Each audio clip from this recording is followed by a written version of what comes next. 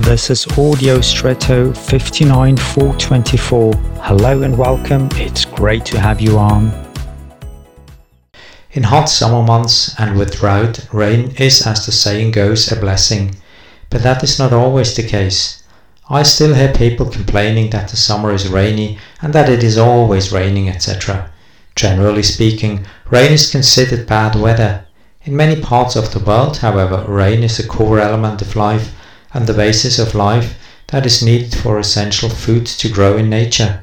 This is how rain is perceived and appreciated. What does that look like for you?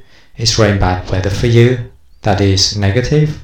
Or do you also see it as a blessing that makes fertility possible in the first place? There are probably some things in life that we perceive as negative, but which actually contribute to growth. Resistance, in whatever form, is also one of them.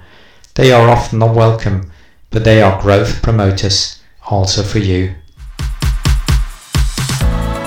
And now, I wish you an extraordinary day.